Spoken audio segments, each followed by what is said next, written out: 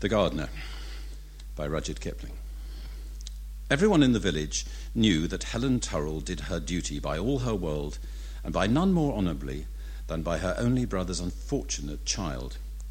The village knew, too, that George Turrell had tried his family severely since early youth, and were not surprised to be told that, after many fresh starts given and thrown away, he, an inspector of Indian police, had entangled himself with the daughter of a retired non-commissioned officer, and had died of a fall from a horse a few weeks before his child was born.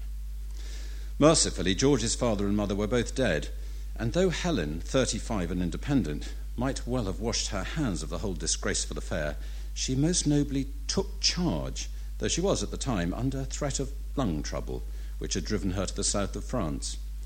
She arranged for the passage of the child and a nurse from Bombay, met them at Marseille, nursed the baby through an attack of infantile dysentery due to the carelessness of the nurse, whom she had to dismiss, and at last, thin and worn but triumphant, brought the boy late in the autumn, wholly restored, to her Hampshire home. All these details were public property, for Helen was as open as the day and held that scandals are only increased by hushing them up. She admitted that George had always been rather a black sheep, but things might have been much worse if the mother had insisted on her right to keep the boy. Luckily, it seemed that people of that class would do almost anything for money, and as George had always turned to her in his scrapes, she felt herself justified, her friends agreed with her, in cutting the whole non-commissioned officer connection and giving the child every advantage. A christening by the rector, under the name of Michael, was the first step. So far as she knew herself, she was not, she said, a child lover, but for all his faults, she had been very fond of her brother George, and she pointed out that little Michael had his father's mouth to a line, which made something to build upon. As a matter of fact, it was the Turrell forehead, broad, low, and well-shaped, with widely spaced eyes beneath it, that Michael had most faithfully reproduced. His mouth was somewhat better cut than the family type, but Helen, who would concede nothing good to the mother's side, vowed he was a Turrell all over, and there being no one to contradict, the likeness was established. In a few years, Michael took his place as accepted as Helen had always been, fearless, philosophical, and fairly good-looking. At 6, he wished to know why he could not call her Mummy, as other boys called their mothers. She explained that she was only his auntie, and that aunties were not quite the same as mummies, but that, if it gave him pleasure, he might call her Mummy at bedtime, for a pet name between themselves. Michael kept this secret most loyally, but Helen, as usual, explained the fact to her friends, which, when Michael heard, he raged. "Why did you tell? Why did you tell?" came at the end of the storm.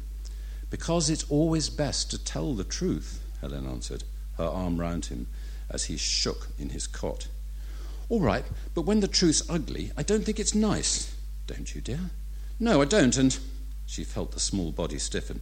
"Now you've told, I won't call you Mummy any more, not even at bedtimes."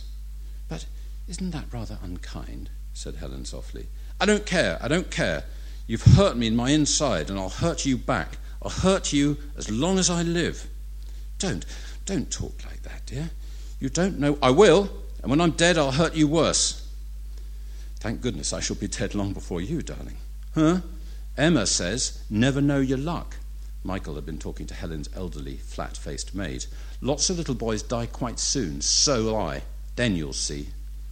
Helen caught her breath and moved towards the door, but the wail of "Mummy, Mummy" drew her back again, and the two wept together. At 10 years old, after 2 terms at a prep school, something or somebody gave Michael the idea that his civil status was not quite regular. He attacked Helen on the subject, breaking down her stammered defences with family directness. "Don't believe a word of it," he said cheerily at the end. "People wouldn't have talked like they did, if my people had been married. But don't you bother, Auntie. I found all about my sort in English history and the Shakespeare bits.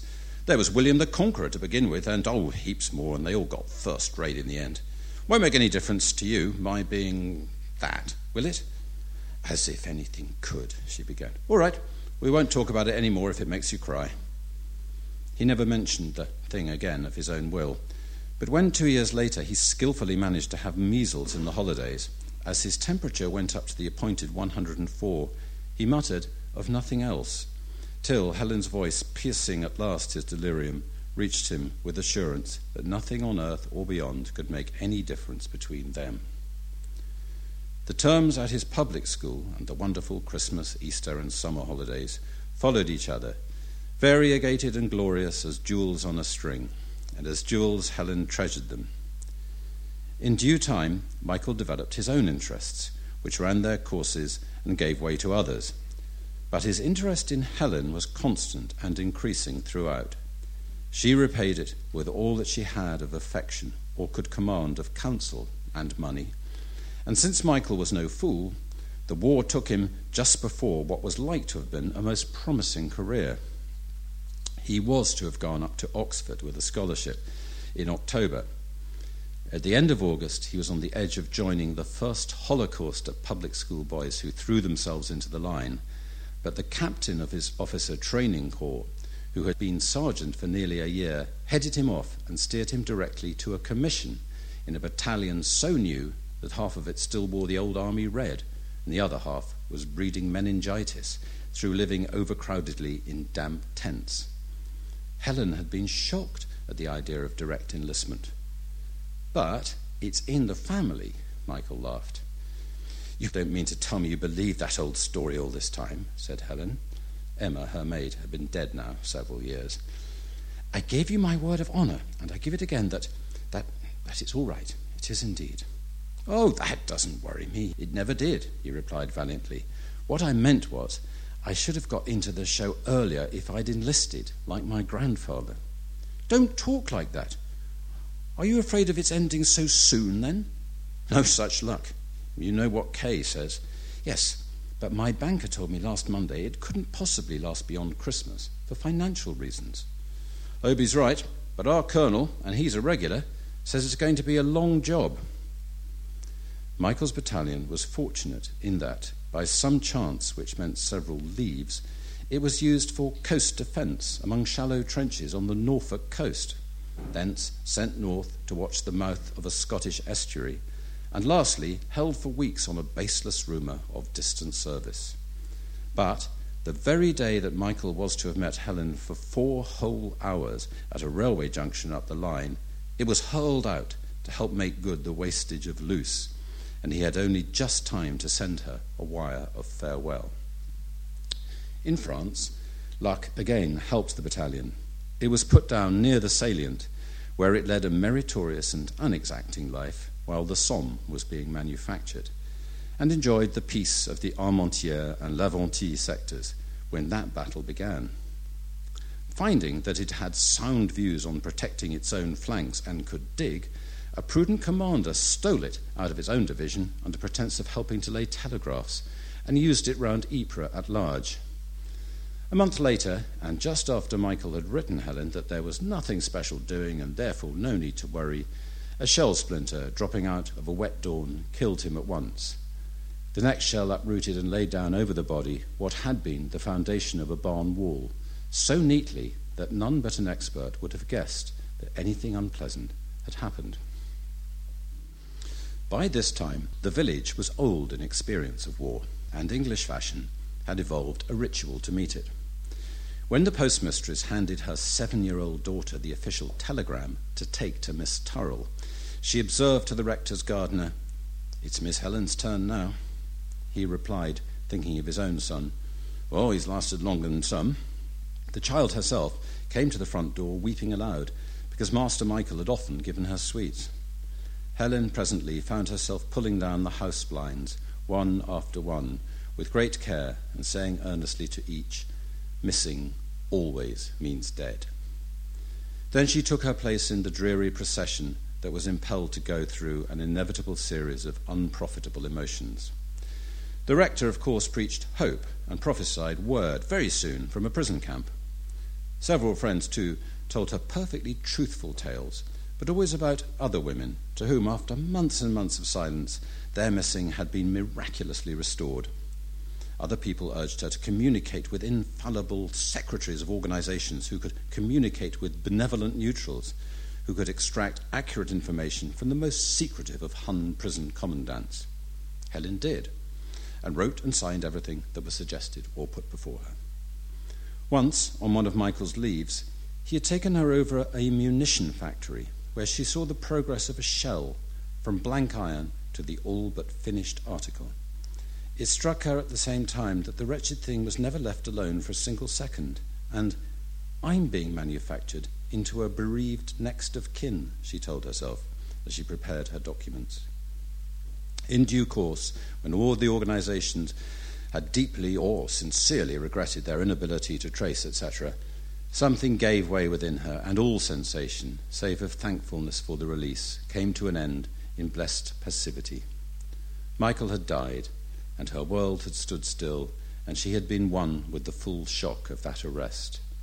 Now she was standing still, and the world was going forward, but it did not concern her. In no way or relation did it touch her.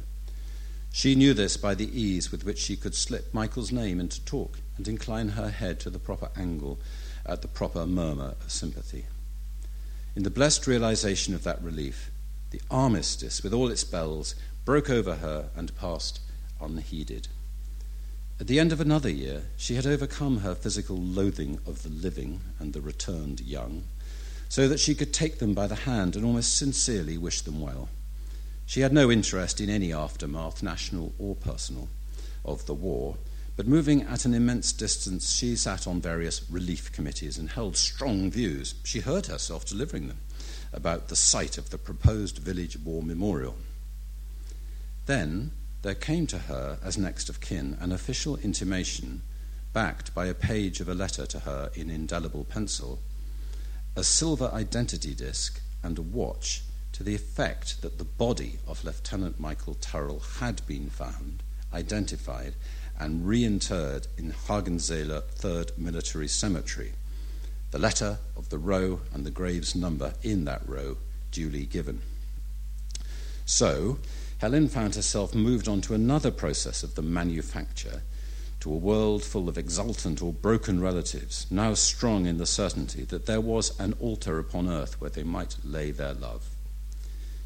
These soon told her, and by means of timetables made clear, how easy it was and how little it interfered with life's affairs to go and see one's grave. So different, said the rector's wife, if he'd been killed in Mesopotamia or even Gallipoli.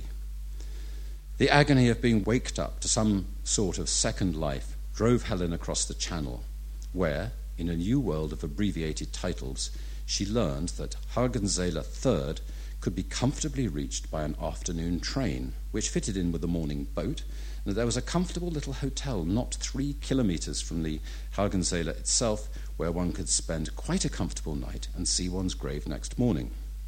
All this she had from a central authority who lived in a board and tar paper shed on the skirts of a raised city full of whirling lime dust and blown papers. "By the way," said he, "you know your grave, of course." "Yes, thank you," said Helen, and showed its row and number, typed on Michael's own little typewriter.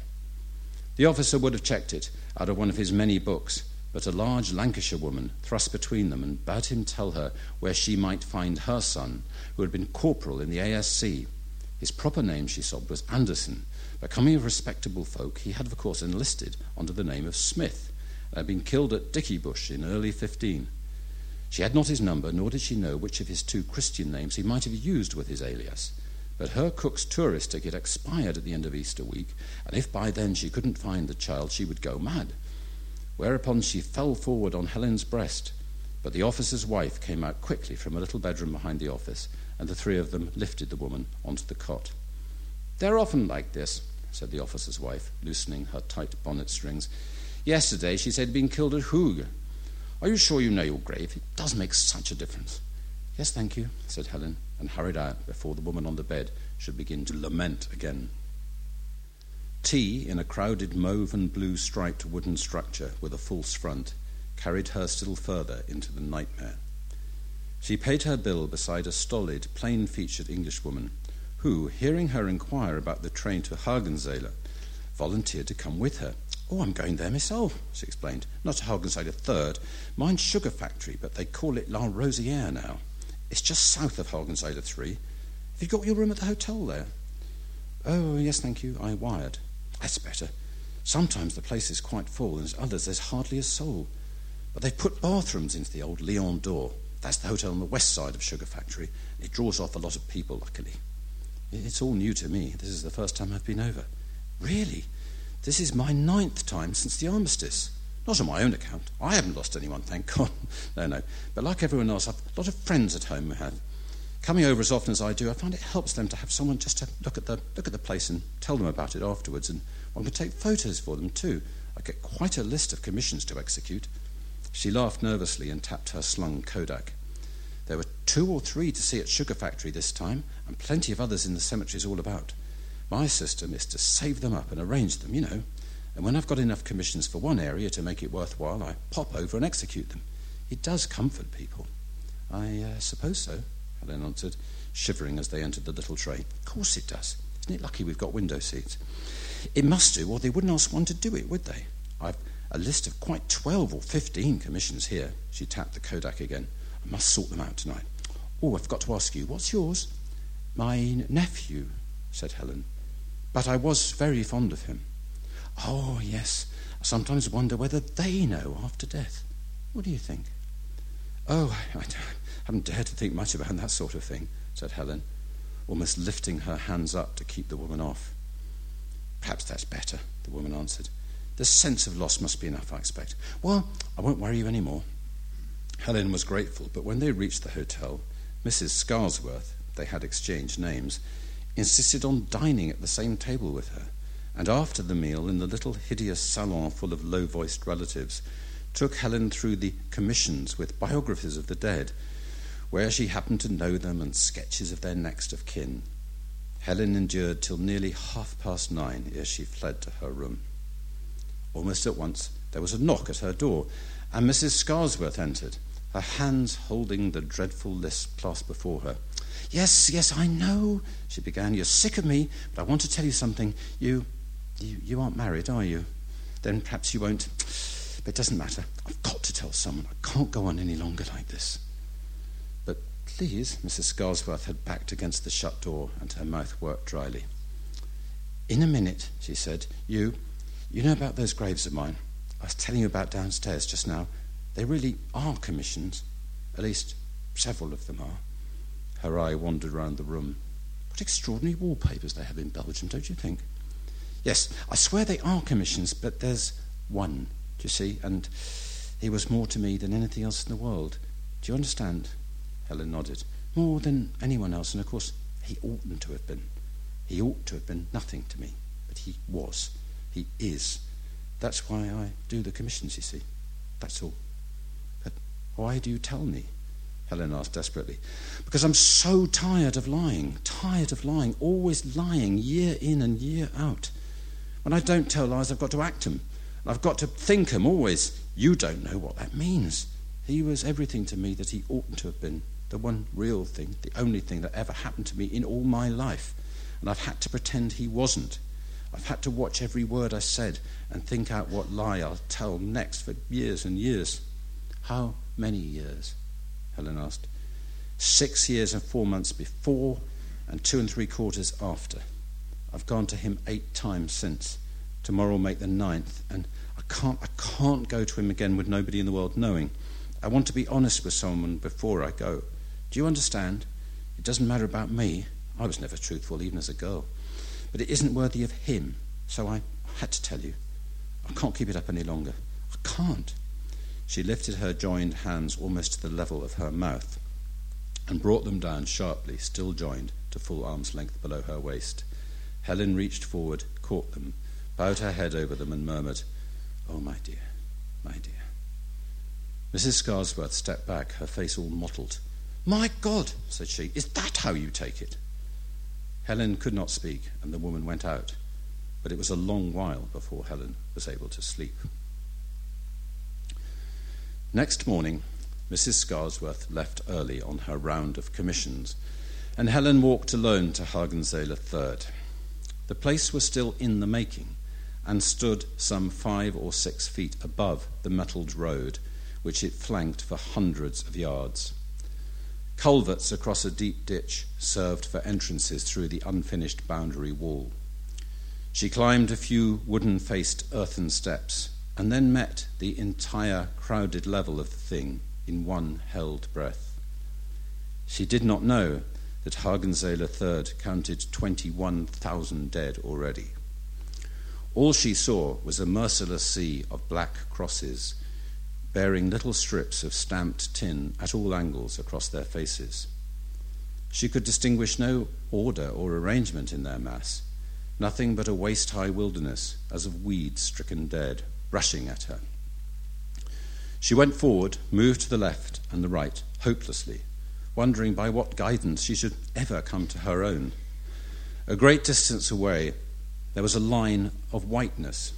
It proved to be a block of some 200 or 300 graves whose headstones had already been set, whose flowers were planted out, and whose new-sown grass showed green. Here she could see clear-cut letters at the ends of the rows, and referring to her slip of paper, realized that it was not here that she must look. A man knelt behind a line of headstones, evidently a gardener, for he was firming a young plant in the soft earth. She went towards him, her paper in her hand. He rose at her approach, and without prelude or salutation said, "Who are you looking for?" "Lieutenant Michael Turrell, my nephew," said Helen slowly, and word for word, as she had many thousands of times in her life. The man lifted his eyes and looked at her with infinite compassion before he turned from the fresh-sown grass toward the naked black crosses.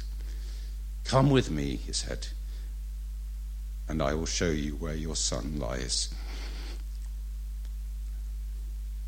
When Helen left the cemetery, she turned for a last look in the distance. She saw the man bending over his young plants, and she went away, supposing him to be the gardener.